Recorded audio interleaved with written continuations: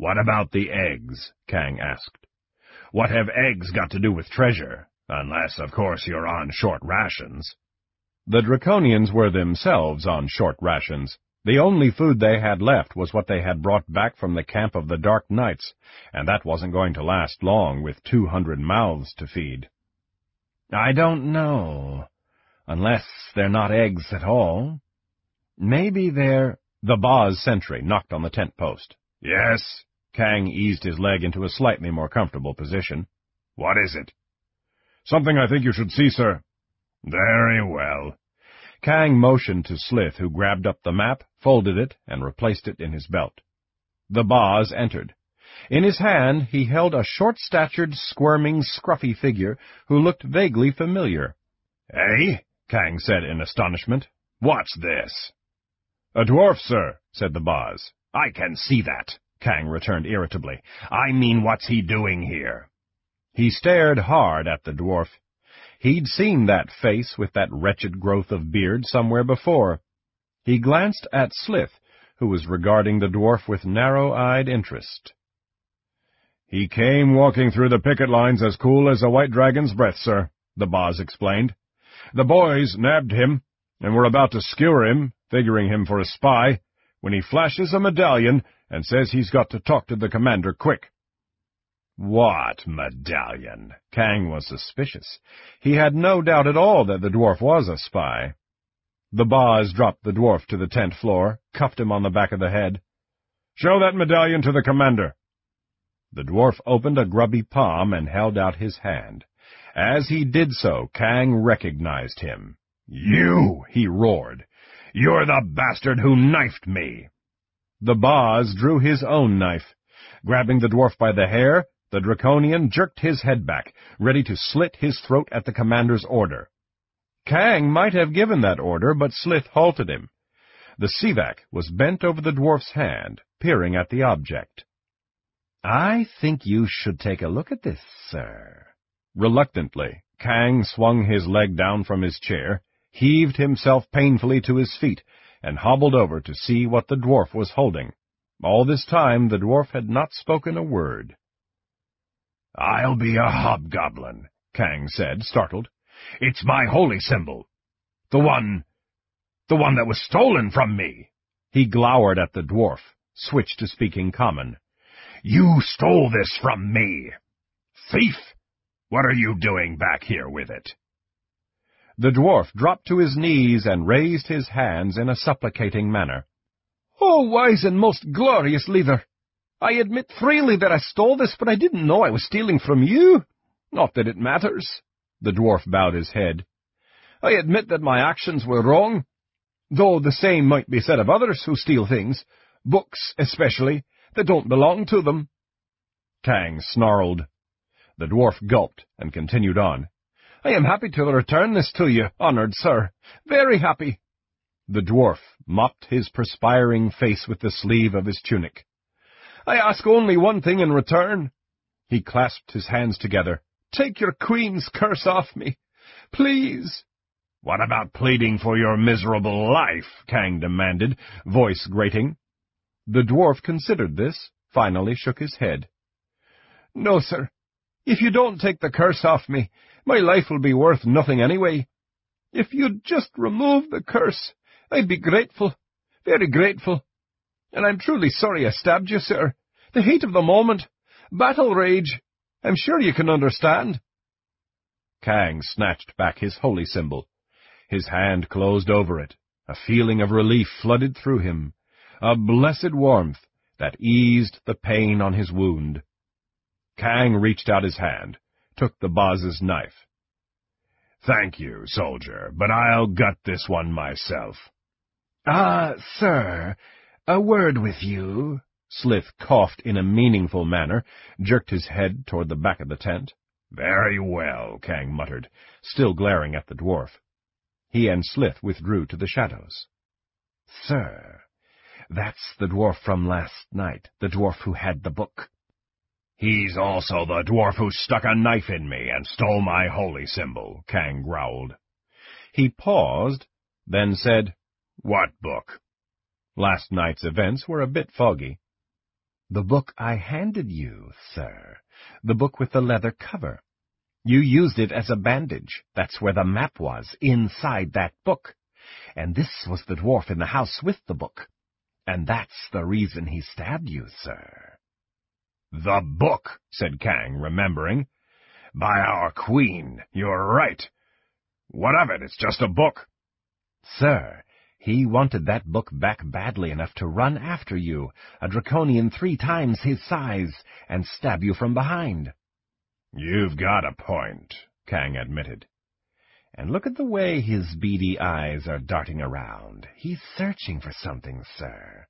What else could it be but the map? He must figure we have it. Do you know what I think, sir?" "I'm getting there," Kang said. "The book tells what's in that treasure room. He knows." Kang regarded the dwarf thoughtfully. "He's a clever little bastard. Bad as they come, too. No dwarf with a clean conscience could even touch our queen's medallion, and he's been carrying it around like some bloody heirloom. From the looks of him, though, I'd say he'll die sooner than tell us anything about the treasure." "That's just it," Slith said, growing more excited. "The curse, sir. He spills what he knows about the treasure, and you remove the curse." "What curse?" Kang was puzzled. "Nobody put a curse on him, though I wish I'd thought of it." "It doesn't matter, sir. He thinks there's a curse on him." "Ah," Kang said. "Perhaps you're right." He and Slith returned to the front of the tent. The dwarf was watching them askance. "That will be all," Kang told the Boz, who saluted and left the tent. "Now then," Kang fixed his reptile eye on the dwarf. "What's this about a curse?" "You know," said the dwarf sullenly. "You cast it on me." Suddenly he burst out. "First it's the war, then it's Kender and Pax Tharkus, then dark nights grabbing people off the road, then draconians in my living room, and last but not least, Morthane under my window." "Take it off me," the dwarf said through clenched teeth, "or just kill me right here and now." All the time he talked, his eyes were searching every part of the tent and all its contents. "This what you're looking for?" Slith pulled out the folded map, laid it on the table. The dwarf barely gave the square bit of parchment a glance. He shrugged. "No, I'm not looking for anything." "He's good, this one," Kang muttered to himself. He had seen, deep down in the dwarf's dark eyes, a glimmer of fire when the map appeared. "I'll make you a deal," Kang said. Returning to his chair, he sank into it, propped up his wounded leg on the footstool. "I'll remove the curse if you make it worth my while. We happen to find this map. It looks to us to be some sort of treasure map, but the writing is all in Dwarven, which we can't read." "Give it to me," said the dwarf, the fire burning deep within. "I'll read it for you." "Yes, I'll bet you would, and refresh your memory of it at the same time." Kang placed his clawed hand over the map. "There must be something on that map that's worth the price of a curse removal. What is it?" The dwarf pursed his lips, a move that sucked in his cheeks and pulled the rest of his face into a point. He was not an attractive dwarf to begin with, and this did nothing to improve his features. He bit his lip. Kang held up the holy symbol. Reaching out, he plucked open the dwarf's pocket. "Perhaps you'd like this back." "All right," the dwarf gasped, shuddered. "Get rid of it. I'll tell you one thing." The word seemed wrenched from him. "You've looked at the map?" "Yes." "You know it's a map of Thorbardin?" "Oh, yes," said Kang and Slith. They exchanged glances. They'd neither of them had a clue about that. "Well," the dwarf drew in a deep breath. His gaze went to the holy symbol one more time. His shoulders sagged in defeat. The rest of the words came out in a rush. "On that map you saw some markings that looked like eggs. Well, they are eggs. Dragon eggs. From Naraka, back during the War of the Lance. Did I say dragon eggs? Make that draconian eggs. Like you, gentlemen, only they're not gentlemen, if you get my meaning." They didn't. Kang and Slith looked blank. The dwarf was exasperated. Look, do I have to spell it in words of one syllable for you guys? What's the opposite of gentlemen? Ladies. Right. Now you're catching on. There's ladies in those eggs, my friends. Boy, girl, the patter of little clawed feet. Female draconians. The dwarf stepped back, gave a flourish, and folded his arms across his chest, like a second-rate illusionist who had just produced a coin from up his nose. Kang and Slith sat perfectly still, staring at the dwarf. His news knocked the breath from their bodies as surely as if he'd struck them in the solar plexus with a limb from a valenwood. Females, Kang whispered. Female draconians. That's not possible. Yes, it is. It's all in the book. The dark clerics and the black-robed wizards made females so that they could perpetuate your race. But then the high muckety-mucks decided that they weren't all that sure they wanted your race perpetuated. And so they left the final spell undone. But we were in Naraka, Slith said, voice harsh. We would have found them. Not so, said the dwarf craftily, because by that time the Daewar had stolen them and taken them back to Thorbardin. They were going to sell them, but before they could, the thieves had a bit of a falling out over how to split the treasure, with the result that it was heads that got split, not the treasure. You're saying the eggs are still there? Kang's voice failed him before he came to the end of his sentence, but the dwarf understood. It's a good possibility, he shrugged. Mind you, I can't guarantee anything. Well, how about it? That valuable enough for you? Yeah, sure. Kang felt dazed. He waved his hand over the dwarf's head 3 times, said something in Draconian. He was never quite sure what, but it appeared to satisfy the dwarf. He straightened his shoulders, shook back his hair. Right, I feel like a new man. He cast a wistful glance at the folded map. I don't suppose. One little peek. Slith snarled and bared his fangs. The dwarf nodded. Got you. See you around. He winked, and with that ducked out of the tent. Sir, the boss thrust his head inside. Do you want— Let him go, Kang said, still dazed. Escort him through the picket lines. Make certain nothing happens to him. Yes, sir. The boss was dubious, but he knew better than to question his commander's orders. Kang heard the dwarf's heavy-booted footsteps recede into the distance.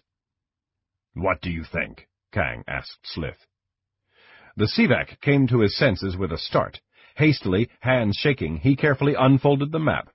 The two bent over it, gazed at it intently. It could be, sir, Slith said, excited. It certainly could be. Those sketches, look at them, sir. They're different from us. Wings are shorter and stubbier. Their hips are wider, and— Perhaps they were drawn by a bad artist, Kang said. He sighed. You're seeing what you want to see, my friend. Maybe so, sir. Slith was stubborn. But I say it's worth a chance. What do you say? Kang looked ahead into the future. The future that was suddenly no longer bleak and empty. A future that was no longer a death watch. A future that held meaning. Yes, he said, drawing a deep, shivering breath. Yes, I'd say it was worth the chance. Selquist found a place in a wooded area of the valley in which to hole up, rest through the heat of the day. It would be miserable walking, and he didn't particularly want to return to Celebundin during daylight hours anyway.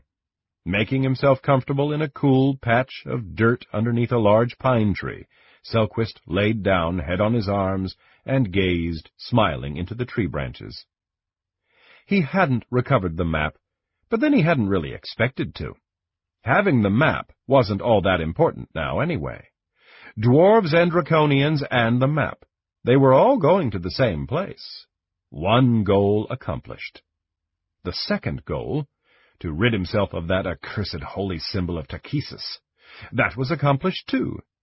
Selquist wasn't superstitious, nor was he particularly religious. But when things go wrong and keep going wrong, and you have in your possession a necklace that might have been worn by her dark majesty, and she might have a fondness for it, and the way you came by that necklace was not exactly honest, well, it couldn't hurt to return it.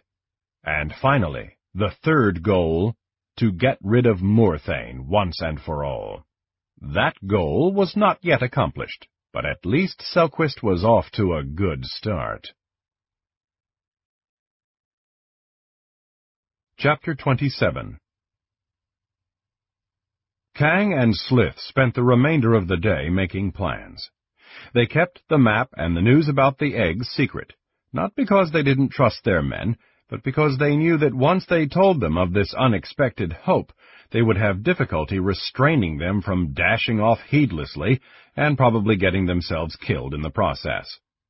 Their commander needed to be able to present them with a plan, and once Kang emerged from his euphoric daydreams, he realized that this was not going to be easy. In fact, he couldn't imagine anything more difficult. "Thorbarden," he muttered.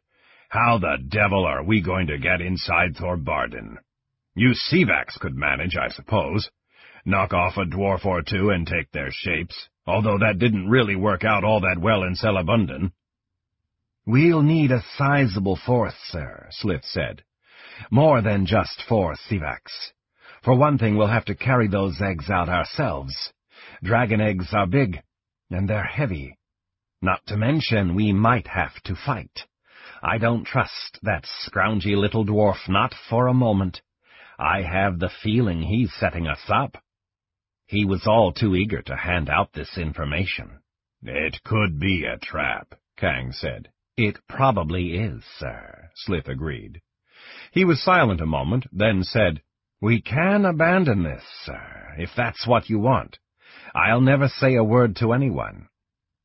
"Yes," Kang said to himself, "that's what I should do. This is wild, impossible, dangerous, and probably all for nothing. We'll stay here, rebuild our village. Every few weeks we'll raid the dwarves. Every few weeks they'll raid us. Eventually, who knows how long, we'll start to die off. 1 or 2 at first, then more and more. We'll dig the graves behind the city, dig them deep so the animals don't drag off the bodies. The last one that's left won't have a grave. There won't be anyone around to bury him. Maybe that'll be me. Maybe I'll be the only Draconian left alive. I've watched all the others die, all my friends, all my comrades, all those I've led. I'll bury them all, and there'll be only me left. Our legacy, a row of graves." Kang looked at Slith. "All right, how the devil do we get into Thorbarden?" Slith grinned. "I think I know a way, sir." The small force of 25 Draconians, made up of Sevax and Bozax, crept silently through the forest north of Celebundon.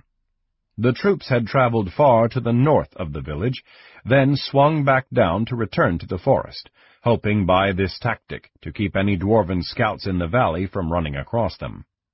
Kang glanced behind him. He could barely make out the Draconians lurking in the woods, and he knew where to look for them.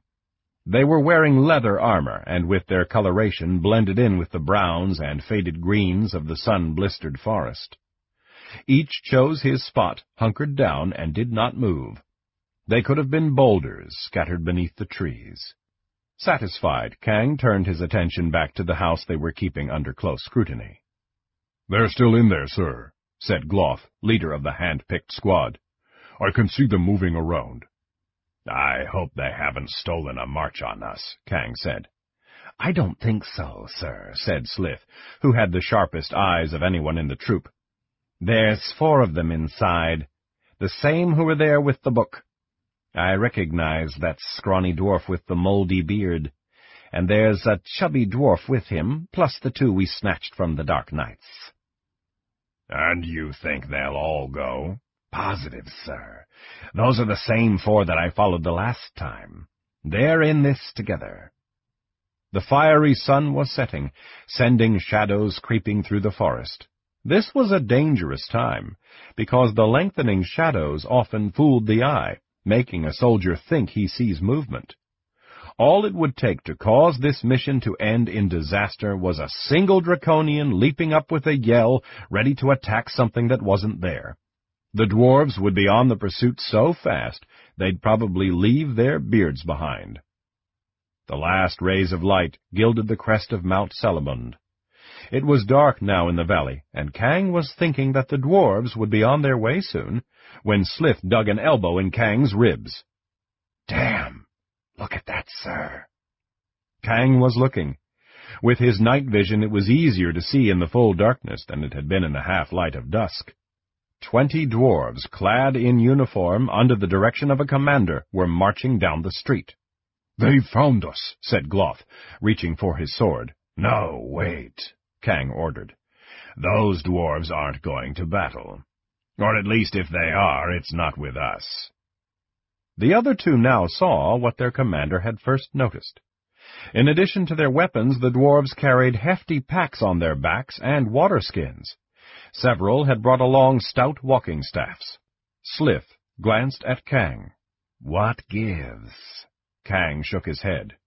"Don't know. My guess is that's their war chief, the bastard who ordered our village burned. I've seen him before, giving orders." The leader, a large, grizzled dwarf whom Kang recognized from earlier raids, entered the house. The small troop of dwarves huddled together in the yard, keeping watch, though not for Draconians. They weren't facing that direction. These dwarves were looking back toward their own village. A few minutes later, the occupants of the house emerged, with the war chief right behind. The four also carried packs, water skins, and weapons. Slith and Kang both spotted the scrawny dwarf talking to the war chief. "You were mentioning a trap, sir," Slith whispered. "Think this is it?" Kang mused. This was completely unexpected. "No, I doubt it," he said at last. "A trap for us would have been more like 200 dwarves, not 20.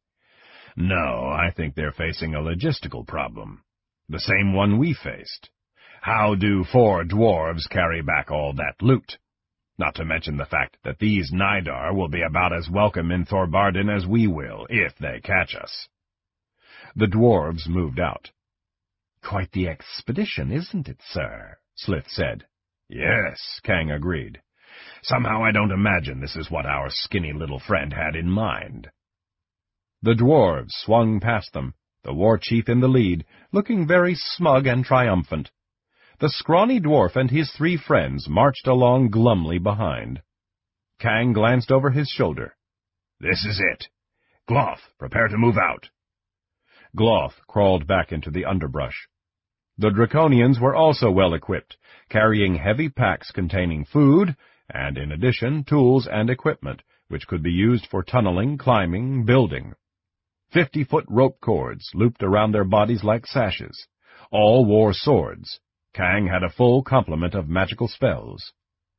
It might have been his imagination, but since he'd recovered his holy symbol, her dark majesty had seemed more gracious to him. More gracious, yet he thought he detected an undercurrent of unease. Perhaps her dark knights were running into trouble. Gloth crawled back. "We're ready whenever you give the word, sir." They didn't have to wait long. The dwarves exited the village, heading north. No one came out to cheer or wave or see the dwarves leave. The High Thane was not making a speech urging his men on to glory. These 20 were sneaking out under cover of darkness. Kang could guess why. The dwarven village was still expecting to be attacked by the Draconians, and here were 20 able-bodied men who should be preparing to defend hearth and home, leaving it. The dwarves marched straight for the Celebund Pass. The night was extremely dark. It would be some time yet before Lunatari rose, and then she'd be only a thin sliver of red like a scar. The black moon was full, though. Kang gave the dwarves a 10-minute head start. "Move out." Kang ordered Gloth to pass the order, which would be done by each Draconian whispering the command to the next in line. "I want absolute quiet," Kang reiterated. "Anyone so much as coughs, no dwarf spirits for the next 2 months. This was a terrible threat, and completely unnecessary, as Kang knew. His troops were well disciplined, well trained, and these were the best of the best. The Draconians moved out of the north end of the wood, marching along after the dwarves. Kang led the troop up the rocky entrance to the well-worn path that wound over the edge and down the side of Mount Celebund. Every time they topped a rise, he could see the line of dwarves, their body glowing faintly red in his sight, trailing down the mountain ahead of him. They'd marched about 6 hours, and had just completed the crossing of the pass when the dwarves called a halt. They settled themselves in a glade, pulled out water-skins, and rested from their labors. Kang stopped the troop. Slith moved forward. "What is it, sir?" he asked. "Down below, the ground opens up. We have to cross a meadow. We should increase the distance between our two parties. At this rate, we should still reach Mount Bletheron by sunrise. Are they following the same path they took the first time?" "Exactly, sir." Slith's tongue flicked over his teeth. "I was right. They're leading us straight to their secret entrance." Kang's troop waited for the dwarves to move on. Half an hour later, the dwarves packed up and continued their march. The Draconians reached the approaches to Mount Bletheron as the sky began to lighten. "We'd better stop and take cover here," Kang said. "Once it's daylight, any dwarf who so much as turns his head to look behind him will see us." The Draconians crouched behind boulders or lay down beneath bushes. Most fell asleep. Kang and Slith took turns keeping watch. The morning passed without incident. When the sun had reached its zenith, was burning down on them as if it meant to roast each one alive, Kang decided that the dwarves had an adequate head start. He woke everyone up. After a cold meal, they were on their way again. They crossed the pass over Mount Bletheron just as the sun began to set. Kang was beginning to worry. He had set his best trackers on the trail, and they reported no sign of the dwarves. Of course, it was difficult to track anything among the rocks and boulders. 1,000 dwarves could have marched through here without leaving a trace. But Kang fretted and fumed. What if Slith was wrong? What if the dwarves had struck off on another path? Kang motioned for Slith and Gloth to move up to join him at the front of the line. "I let them get too far ahead. We have to make up some time. The dwarves are a good half-day's march ahead of us. They didn't stop last night, so my guess is that they'll stop and rest tonight. Do you know where?" Slith nodded. "They'll probably camp in front of the Helifundis Ridge, on the other side of Mount Pranekiel, just like they did when I followed them last time." "They're going to spot us once we start to cross the ridge. We can't hide up there," said Gloth. "And we can't let them get too far ahead or they'll sneak into Thorbarden and we'll never find our entrance." Kang nodded. "Don't worry about that. I have a spell in mind that will solve that problem. Our first objective is to make certain we're on the right trail." The troop marched on. By midnight, they had crossed Mount Pranekiel and were climbing the approach to Helifundis Ridge. Kang was picking his way through a clump of boulders, thinking that this would be a good place to camp for the night, when he nearly stepped on a slumbering dwarf. Kang stopped so suddenly, he very nearly tumbled snout first down the mountain. His first thought was, "At least we found them." His second, "The dwarves have found us." Chapter 28. Moving slowly and carefully, testing his footing with every step, Kang crept backward. If he dislodged so much as a pebble, it would go bounding down the mountainside and give them away. When he was out of sight of the sleeping dwarf and within sight of his men, Kang made frantic hand signals, ordering an immediate halt. The Draconians froze where they stood, tense and wary. While Kang listened for sounds of alarm from the dwarven encampment, he searched desperately for cover for his troop. On the other side of the path, a stand of half-dead bushes clung to the rock. He glided toward the bushes, using his wings to take the weight off his feet and reduce both the noise and the possibility that he might slip and fall. The troop was right behind him, marching in single file. Circling the bushes, the Draconians crouched and lay down on the other side. Slith was last in line. Kang had not spoken a word, but every soldier had guessed what had happened. "I don't think anyone heard us," Slith whispered. Kang nodded in response.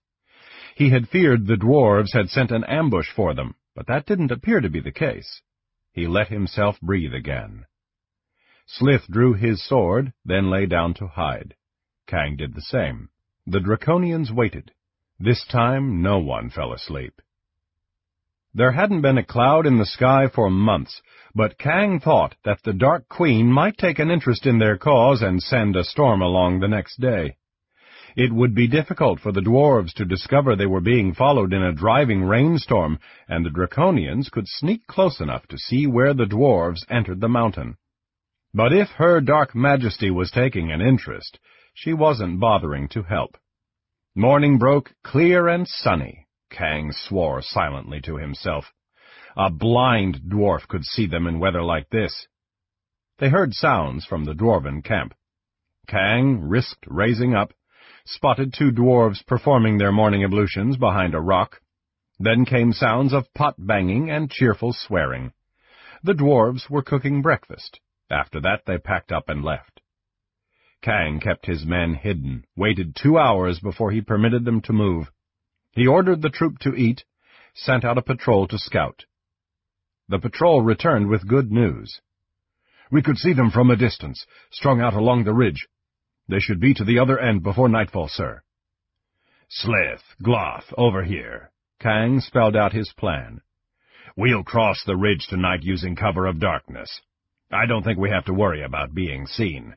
We're close to Thorbardin. Their secret entrance must be near, and the dwarves will probably be underground before we even reach the ridge. Once we're there, we'll wait until daylight to search for the hidden entrance. I'll ask our queen for my spells." All went as planned. The troop reached the ridge, never seeing a dwarf, confident that the dwarves had not seen them. Kang made certain his men were settled, saw the watch posted. Rummaging in his pack, he drew out his newly restored holy symbol, and, holding the medallion fast in his hand, he began to climb up a dry creek bed, the water having long ago vanished in the hot, brittle summer. He'd caught a glimpse of what he thought might be a cave up there, the perfect place for him to use to commune with her Dark Majesty. The creek bed wound around a large flat ledge that jutted out over the place where his men were resting. The going was a bit difficult here. Kang was forced to use hands, feet, tail, and wings to help him over the last little stretch. He made it, and had just straightened, was wiping his hands clean, when he was suddenly aware that he wasn't alone. Someone was up here. Someone was hiding in that cave. Human, to judge by the smell, a smell that was familiar. Kang was an easy target standing on the ledge in full sunlight. Well, there was no help for it. Cursing his own carelessness, he peered into the darkness of the cave. "You can come out, Huzud," he said quietly. "I know you're in there." At first he heard no sound of movement, and he tensed, waiting for the arrow to come flying out of the darkness, the arrow that would end his life. He could always shout for help. Slith and his Sivax could fly up the mountain, whereas Kang had been forced to climb. They wouldn't arrive in time to save their commander, but they could at least exact vengeance on his slayers. But no, Kang reasoned, this didn't make sense. If there was a squad of archers on their trail, they would have killed him long before this, killed him and all the rest. And now that he was closer, he only smelled one human. Huzud was alone. Perhaps she expected the Draconians to be intimidated by her authority, her rank, and, standing as a knight of Takhisis, maybe even the fact that she was human. Perhaps she figured they'd be so impressed that they would just meekly surrender. Kang raised his hands, opened them. "I'm not armed. My men are asleep down below. It's just you and me, Huzud. If you've come here to settle the score, let's settle it between the 2 of us." The knight emerged from the cave. She was clad in leather armor, not plate mail, with leather breeches. Her arms were bare. She wore no shirt due to the heat. She was dressed for stealth, for tracking, not armored for battle. Her red hair hung in 2 limp braids down her back. She wore her sword, but she kept it sheathed. Her hand was on the hilt, however. Standing in the shadows of the cave, she regarded Kang with cool speculation. Then she motioned. "Come inside out of the sun. I'm alone," she added. "I'm not," said Kang dryly. "I have 20 men down below. 20 men who would like nothing better than to see those red braids of yours hanging from their belts. We're not going back, Sir Knight. There's nothing you can do or say that will make us change our minds. We're warriors, not crap-hole diggers, and we're sure as hell not going to go back and be executed as deserters." Huzud tilted her head, squinted to see him. The sun was fierce, beat off the rocks. "But that's what you are, Draconian. Deserters."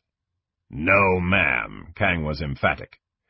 "We agreed to join up on terms that we would work as engineers. Your commander accepted our terms. Then he went back on them.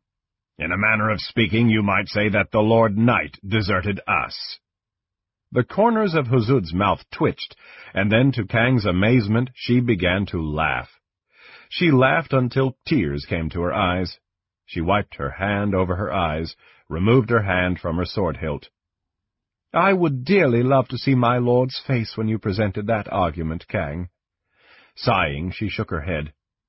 "Who knows? Perhaps my lord is no longer still alive. I am not here to exact punishment on you and your men, Commander. True, I was sent to find you, and I have been following you for days. If I had wanted to kill you before now, I could have done so. You admit that?" Kang gave a brief nod, kept his eyes on her. She seemed to find what she next had to say somewhat difficult. She ran her hand through her sweat-damp hair, stared out over the horizon. "I am ordered to tell you that your role in the army of Takhisis has been re-evaluated, Commander." Kang grunted. "Oh, so now you have a job for us to do. A dirty one, I'll bet. Will we need shovels?" She flushed in anger, but it was quick to pass. Her gaze came back to Kang. "Strange and terrible events are happening in this world. Events of which you know nothing, or so I'll wager. Come inside, please, Commander. We have to talk." Kang shrugged and entered the cave. It was shallow, more a depression in the rock than a true cavern. A quick glance revealed that she was telling the truth. Huzud was alone. Kang settled himself on the ground. Huzud sat down on a small boulder near him. Clasping her hands, she rested her elbows on her knees. Kang noted that the knuckles of her hands were white. Out of the glaring sun he saw new lines of strain and tension on her face. She had called him in here to talk, yet now she remained silent, pondering. "You said something about your lord being dead. The elves proved tougher than you'd thought, apparently," Kang said. "Elves?"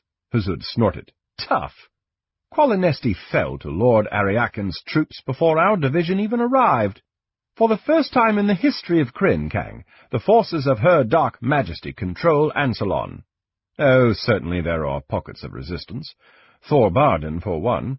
But the dwarves are bottled up inside and are no threat to us, so we're letting them be. The High Clerist's tower is ours, as is Palanthus and all the rest of Solamnia. The cursed dragons of Paladine have been forced to flee. Southern and northern Urgoth are ours. We control the high seas. Pax Tharkus has fallen. Solace is ours.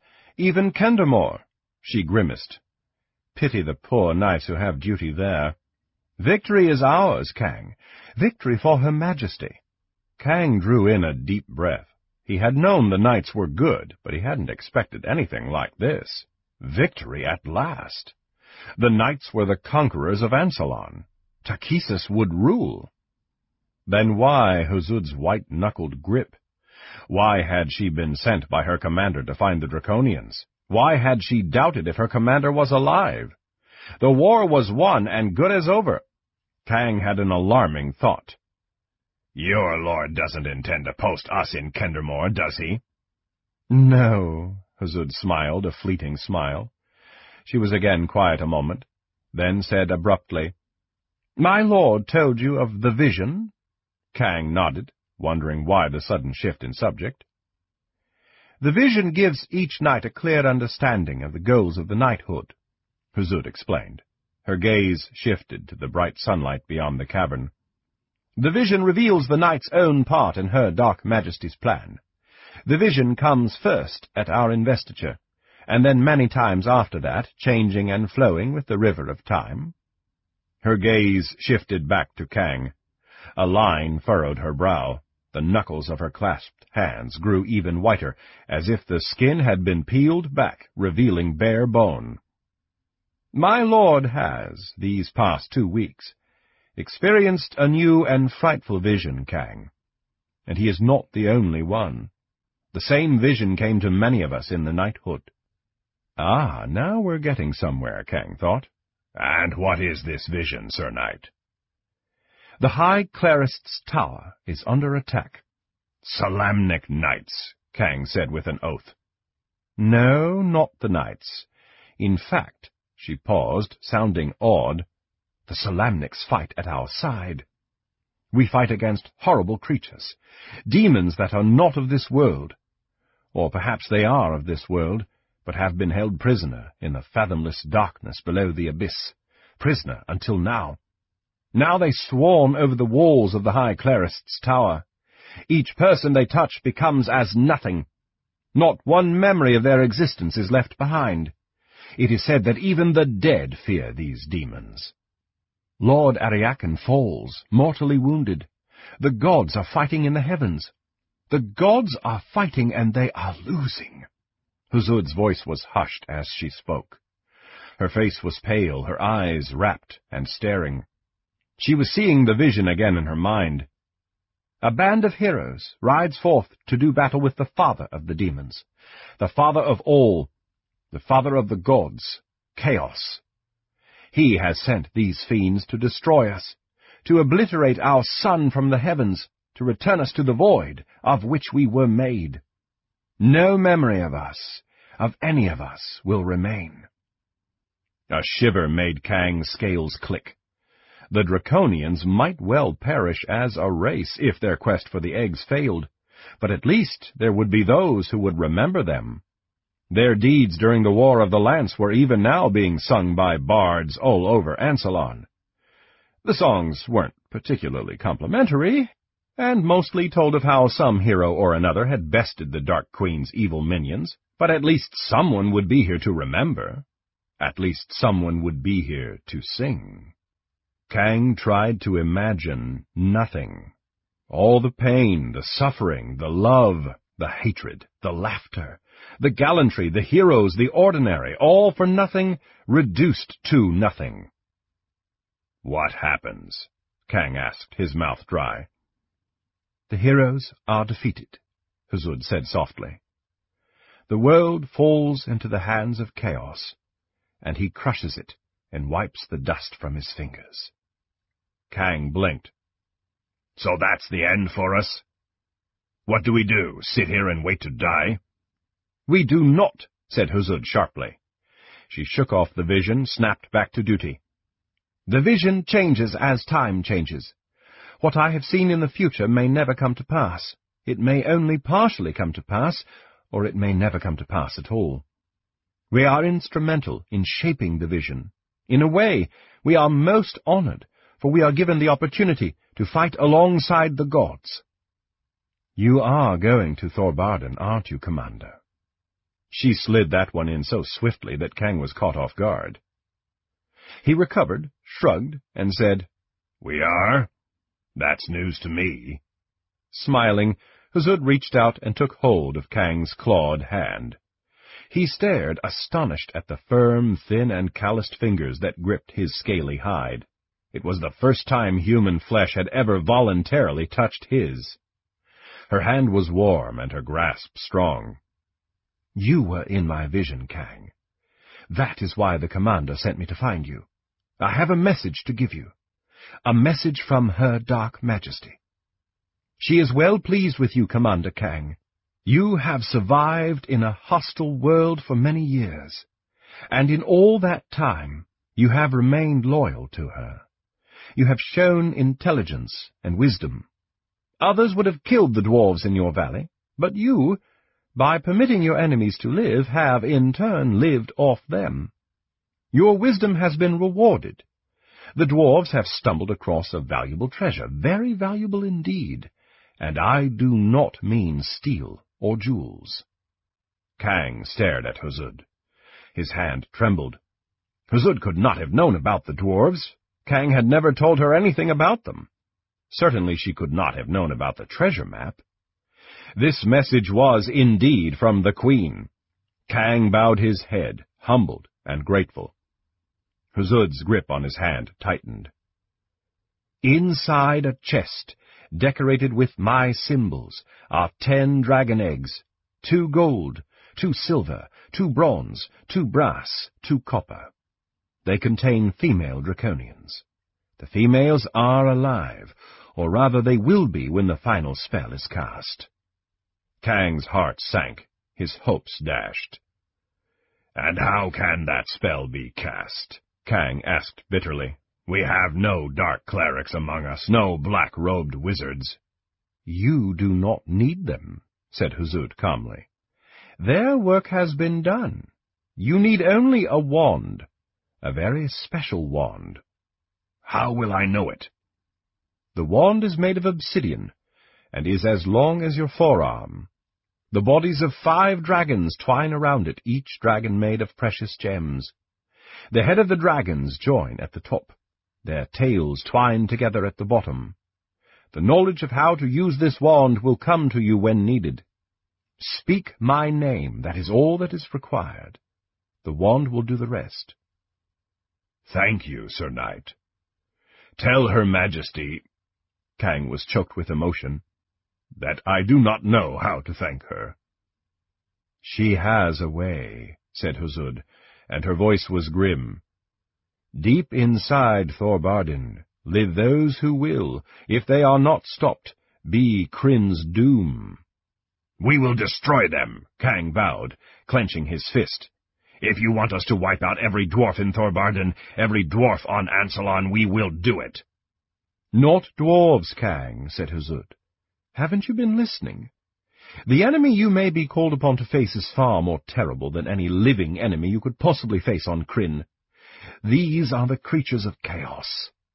"What are they?" Kang asked. Huzud stared intently into the darkness, stared back into the vision. At length she shook her head. "No, I cannot tell. All I see is fire, the heroes withering and dying in the flames. I see the world itself withering and dying. I am sorry, Kang. I know nothing more. Here my vision ends, and so does my message." "Then how do we know what we are supposed to fight?" Kang asked, frustrated. "How will we know when we meet these fiends, the Dark Queen's enemies?" "When you see her sign, this sign." Huzud released Kang's hand. With her finger, she traced around the image of the 5-headed dragon on his breastplate. "You will know that what you do for her dark majesty, and at her behest, and with her blessing." Huzud rose to her feet. "That is my message, Kang. I'm sorry if it is not clearer. I hope you find the eggs. I hope your race survives." Kang stood up. "I hope we all survive. Thank you, Sir Knight. Thank you for coming.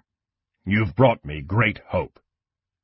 The two walked to the cavern entrance and paused, loath to go out into the baking sun.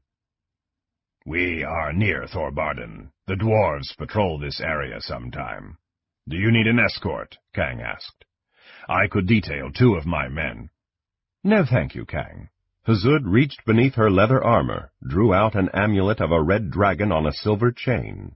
"My mount is within call." "Goodbye, then, Sir Knight," Kang said, adding, "Where do you go now?" "To the High Clerist's tower," Huzud replied. "Who knows? Perhaps I will be among that band of heroes to make that last fateful ride." "Farewell, Commander." "Farewell, Sir Knight," Kang said. "Glory and the Dark Queen ride with you." Huzud left the cavern, followed a trail that led her higher up the mountain. Kang watched her until she passed out of his line of sight. Even then he remained at the cavern entrance for long moments, pondering what had been said, going over her words in his mind. Kang drew out the holy symbol, held it in his palm. Then he presented the symbol to the fiery sun. It seemed to him that the symbol, tinged with a red light, was dipped in blood.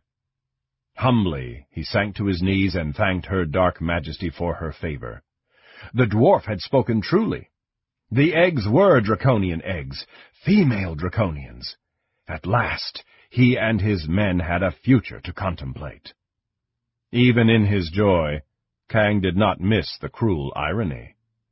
Now that they finally had something to live for, he had just pledged their lives to fight these creatures of chaos, whatever those might be. Yet, if only a few of his draconians survived the battle, and, Kang gloried in the thought, the young female draconians could be rescued from their eggshell prisons, their future would be assured. Chapter 29. When Kang awoke, he realized that night was falling. He was tired, but the warmth of his queen's approval eased the weariness. In addition, she had given him the spells he had requested. It was time to be moving. Returning to camp, he found Slith just waking up. "Did you get any rest, sir?" Slith asked. "Some," Kang said. He considered telling Slith that he'd seen Huzud, that she'd brought a message to him from the Queen. Kang rejected the idea. Slith was an excellent soldier, and the best friend Kang had in the world, but Slith was cynical when it came to humans. He would immediately start to poke holes in Huzud's story, and before long he'd have Kang doubting Huzud, doubting the Queen, doubting himself. No, better to keep both hope and fear locked inside. The Draconians were on march once the sun had fully set. This Helifundus Pass was a difficult one to traverse. The Draconians tied themselves together with ropes for safety. Kang ordered all of them to bind their mouths with lengths of cloth. If anyone did fall, Kang didn't want them to give away their position by screaming. The troops spent the night crossing the pass. They reached the other side of the ridge an hour before sunup. Kang ordered a halt. "Rest while we can. Once it's light, we'll start the search." The sun rose, blistering the Carolus Mountains, flooding the valleys with heat. Before them, hidden in the mountain, was the great dwarven city of Thorbardin, the gates shut against the threat of the dark knights, the mountain sealed. Thousands upon thousands of dwarves were inside there, waiting and alert for attack. And Kang and 20 Draconians were going to try to sneak inside. Kang let his imagination play with the notion of what would happen if he and his small band were discovered. There wouldn't be any graves to worry about. That much was sure.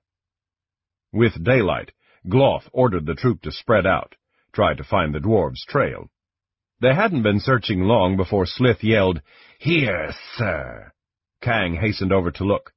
The grass had been beaten down, and a twig on the end of a bush had been broken. "You and I'll follow this. The rest of you stay here. Oh, and Slith, leave any rope you're carrying behind." Slith looked a bit startled at this strange request, but did as his commander ordered. He and Kang took over, following the trail, which was extremely clear. They even found bits of bread and other food tossed aside. The dwarves weren't being at all careful to conceal their tracks. Evidently, they had no idea they were being followed. "Either that, or they're luring us on with breadcrumbs, like the witch in the Kender tale," said Slith. "She ended up cooking the children, I hear." "We'll see who cooks whom, if that's the case," Kang growled. They made good progress for nearly a mile, and then, unaccountably, the trail vanished. The Draconians stood in front of a rock wall that was, to all appearances, solid. "What now, sir?" Slith asked. "I have a spell that allows me to find certain objects. I figure that if the dwarves are entering the mountain using a secret entrance, that entrance must be an old mine shaft or maybe an air hole. What else could it be?" Slith gave the matter thought. "Right, sir." "And if that's the case, they'll have to use rope to lower themselves down. I'll cast a magical spell that searches for rope." "That's ingenious, sir." Slith was impressed. "And so simple. That's why you made me leave my rope behind." "I already know where you are," Kang said, grinning. "What happens if they haven't used rope, sir?" Kang grunted. "Then we have a problem. Let's just hope that's not the case." He held a forked stick in his right hand. Speaking the words of the spell, he drew a symbol in the air with his left hand, held out the stick. He and Slith gazed at it expectantly. The stick didn't move. "Damn! The entrance must be here somewhere. The blasted dwarves didn't fly off. Search north for any signs," Kang said, frustrated. "I'll follow this wall south. 500 paces, then meet me back here." "Well?" Kang asked when the two met up again. "I haven't found anything, sir. Should I call down the rest of the troop?" "No, not with all the rope they're carrying." Kang thought the matter through. "Let's look at this logically. A mine shaft or an air hole would have to come to the surface somewhere higher than ground level. Otherwise, the mine below would flood every time it rained." "You're right, sir. I never thought of that." Slith looked around, suddenly pointing west. "What about up there?" He gestured toward a small rock butte, several 100 yards away. He and Kang hastened over, searching on the way for tracks. "Aha!" Slith pointed to a small fir seedling that had been trampled into the ground. Kang climbed the first rock, leading up to the butte. He tried his spell again, and this time the stick moved in his hand, moved so violently that he nearly dropped it. The stick pointed upward. Excited, Kang climbed onto the next rock, only to find the way blocked by a hedge of bramble bushes. The forked stick pointed directly at the brambles. "Look at this, sir!" Slith cried. Reaching out, he plucked a few strands of brown hair from the brambles. "That came from a dwarf beard, or my wings don't flap. And see, sir, there's others broken, and more hair, and here's a bit of cloth. They came this way, that's for certain." Kang forced his way through the thorns, which had little effect on his scaled hide. Below the bramble bush they found a large stone cover, looking like a plug in the side of the mountain. "Let's get rid of this mess," Slith said, drawing his sword and attacking the brambles. Kang replaced his stick on his belt. The two chopped the thorns away from the stone cover. Once clear, they each lifted one side of the stone. It came off easily. Below them, a hole opened up, leading straight down and vanishing into darkness. Plainly visible in the sunlight were ropes attached to grapples on the side of the wall. "We're in," Kang said. Chapter 30. The dwarves descended the ropes leading down into the air shaft. The descent was accomplished with an immense amount of clumping, banging, swearing, and talking in what they considered loud whispers, which would have been shouts to any other race.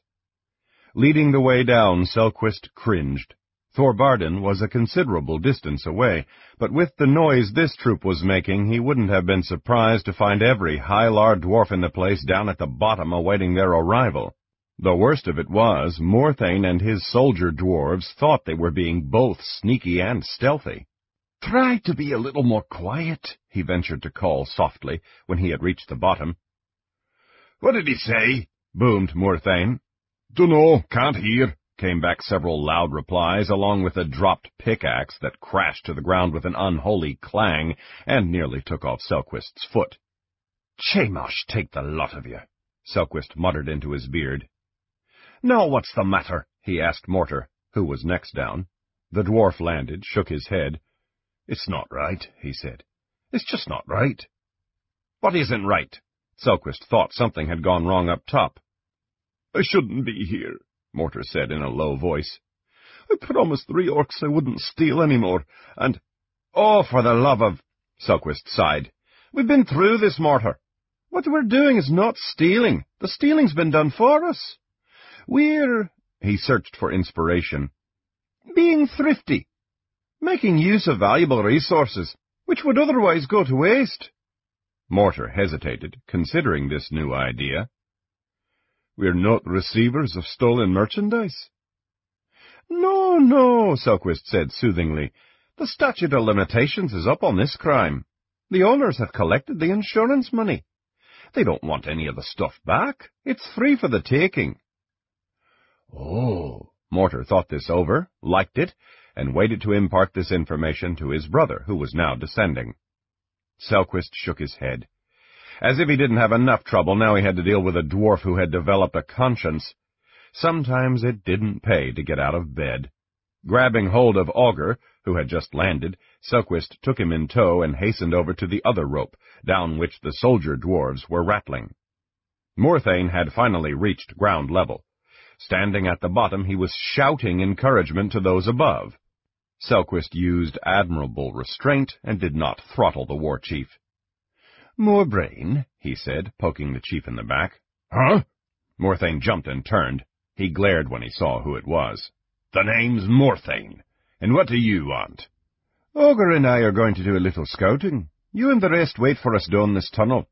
Morthane frowned, suspicious. "Where are you going? Not thinking of ditching us and running off with the treasure, are you?" Selquist asked for patience, lest he smash the war chief's teeth down his throat. "No, I'm not.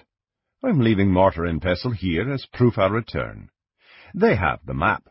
As to where I'm going to take a look inside Thorbardin. You're making enough racket to wake the Eighth Kingdom. We should see if the Hylar are up in arms yet." It was obvious Morthane didn't like this, but he had to admit that from a military standpoint, scouting the enemy made good sense, and he remained in possession of Mortar, who was in possession of the map. "All right," Morthane growled. "But don't take long. If you're not back in an hour, we're going on without you." Selquist gave a curt nod. He and Augur left, accompanied by the clatter of a dropped shovel. "Where are we going?" Augur asked after a moment. "This is a different direction than when we went the last time." Once out of sight of the expeditionary party, Selquist climbed what appeared to be a sheer wall, but which, Augur discovered by experiment, turned out to have several hand and footholds carved into the rock. At the top, Selquist entered another shaft. This one was small. The dwarves were forced to crawl through it on their hands and knees, and even then they bumped their heads on the ceiling. "Like I told Morthane," said Selquist, "we're going to take a look and see what's going on in Thorbardin." "Really?" Augur was amazed. "You meant it?" "Of course," said Selquist in lofty tones.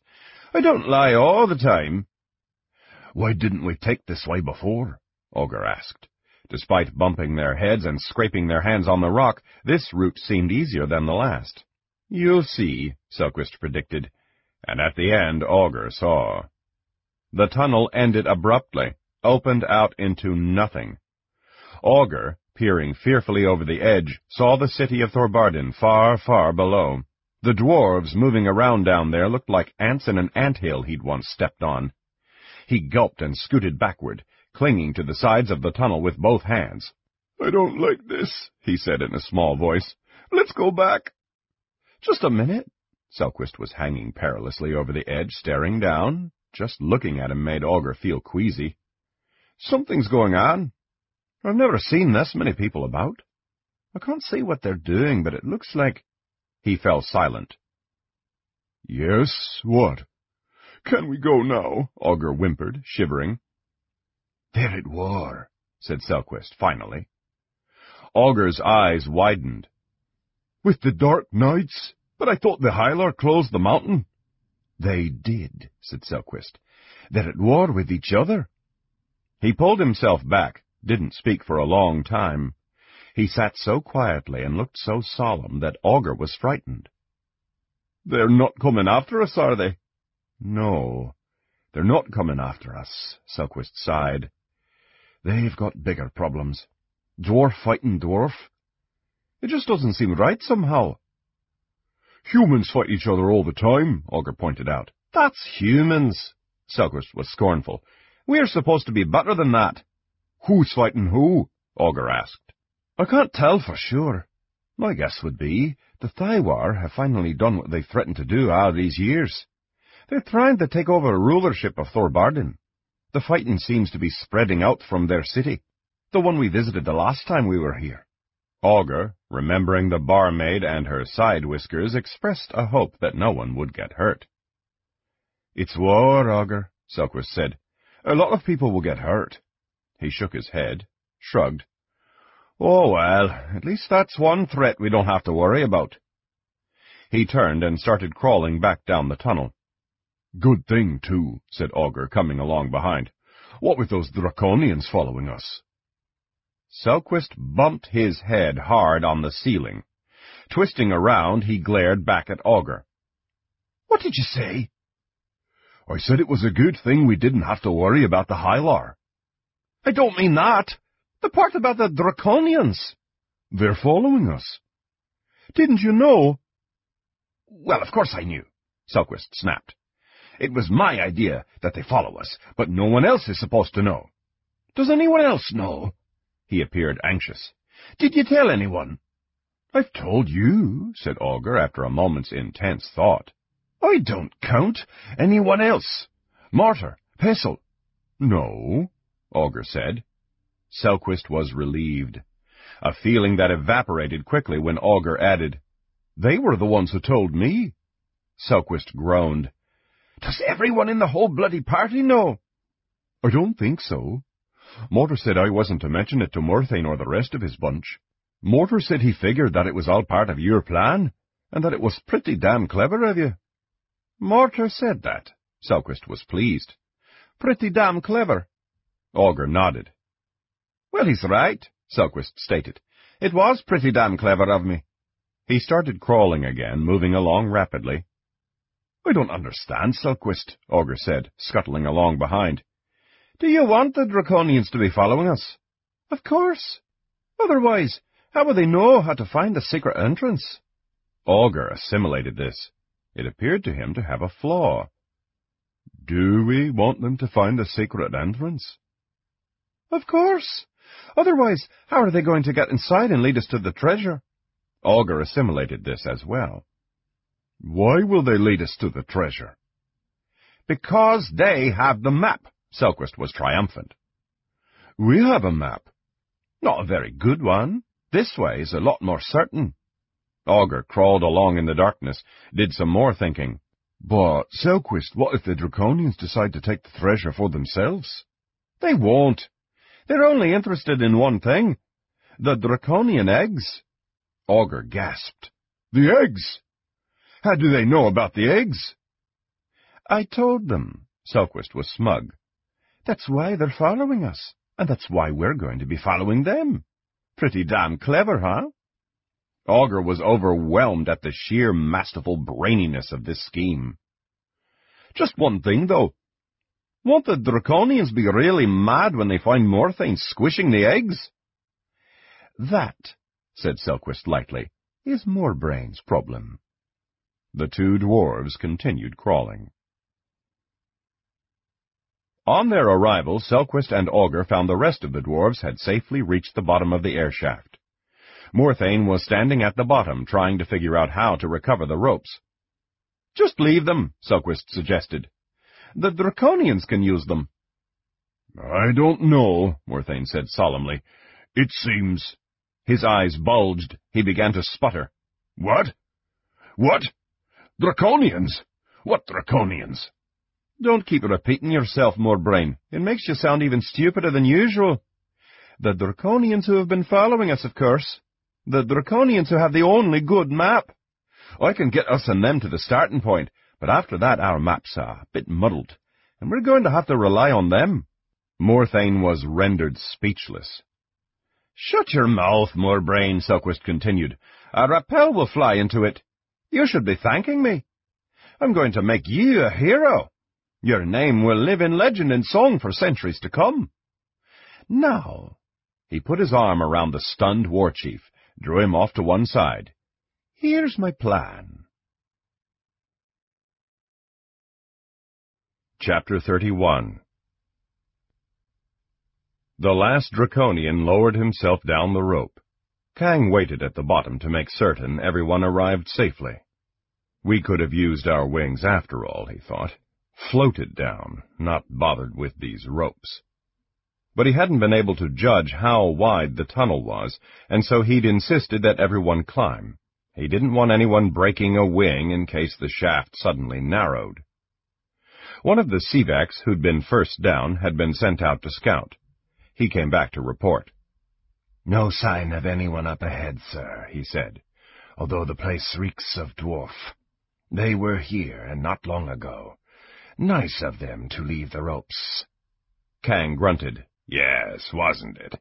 Little bastards think they're so clever. Keep your eyes open for ambush. He took out the map. Slith, bring that light over here. The regimental second-in-command brought an oil light that was known among thieves as a dark lantern. Made of iron, the lantern had iron panels that slid open to let out the light of the burning wick. When the panels were shut, the light could not be seen at all. Slith held the lantern over the map. The route to the treasure starts in a large chamber. It can't be too far. Look, south gate's marked down here and north gate's marked up here. This is where we are, right between the two, and off to the west.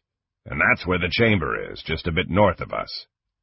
"But it's a rat's warren down here, sir," said Slith in disgust. "Tunnels and shafts running off in every direction. How will we find the right one?" "Simple," said Kang, grinning and shoving the map back in a pouch. "We follow the dwarves. Douse that light. Slith, you go on point." Draconians, like their dragon ancestors, were at home inside caverns and tunnels. Once their eyes grew accustomed to the darkness, they were able to move along rapidly. The smell of dwarf was particularly strong in one of the tunnels, a tunnel that had 2 iron rails embedded in the floor. Spreading out single file, the Draconians entered the tunnel. The walking was easy. The tunnel was large and ran straight into the heart of the mountain. No other tunnels or shafts branched off from it. It neither curved nor bent. The smell of dwarf led them on, growing stronger and fresher. They walked for what Kang estimated was about an hour, and then he saw Slith, who had been out in front, motioning. "Wait here," Kang ordered, and went on ahead. "What is it?" Slith opened the lantern's panel. A shaft of yellow light flared out, revealed the dismembered bodies of 2 dwarves lying huddled in the tunnel. Both wore metal armor, and both held swords in their skeletal hands. Both had been brutally ripped apart, the flesh picked from their bones. "I'm no coward, sir," Slith said, "but I don't mind telling you I wouldn't want to meet the creature that did this." "I'm no coward, and I agree with you," said Kang. He examined the remains. "They've been dead about 20 years or so. Hopefully whatever did this has moved on. Still, keep your eyes open." "Yes, sir. That's what I wanted to tell you, sir. The tunnel curves around a bend up ahead," Slith said, his voice soft. "It'd be a damn good place for an ambush, sir. Dwarves or whatever." "Right. Go on ahead. We'll keep you covered." Slith shut the panel, squelched the light, and crept away. Kang brought the troop up, ordered everyone to a halt near the bodies of the dead dwarves. Slith moved cautiously toward the bend in the tunnel. Almost there he stopped. The rock face was moist. Water was seeping down from somewhere above. The rock glistened faintly. Slith stood unmoving until his body temperature had cooled to that of the temperature of the caverns. When that happened, he would be invisible to the dwarves, whose night vision was similar to that of the Draconians, allowing them to see objects that radiated heat. He would also be invisible to anything else that might be lurking in the shadows. When he deemed that he had cooled down, Slith slid around the bend, keeping his body pressed against the wall. He saw nothing, heard nothing. He drew aside the panel, flashed the light around swiftly. The tunnel continued on ahead, iron rails gleaming in the lantern's light. He gave a whistle that was the all-clear signal and continued on. Kang and the troop marched silently behind.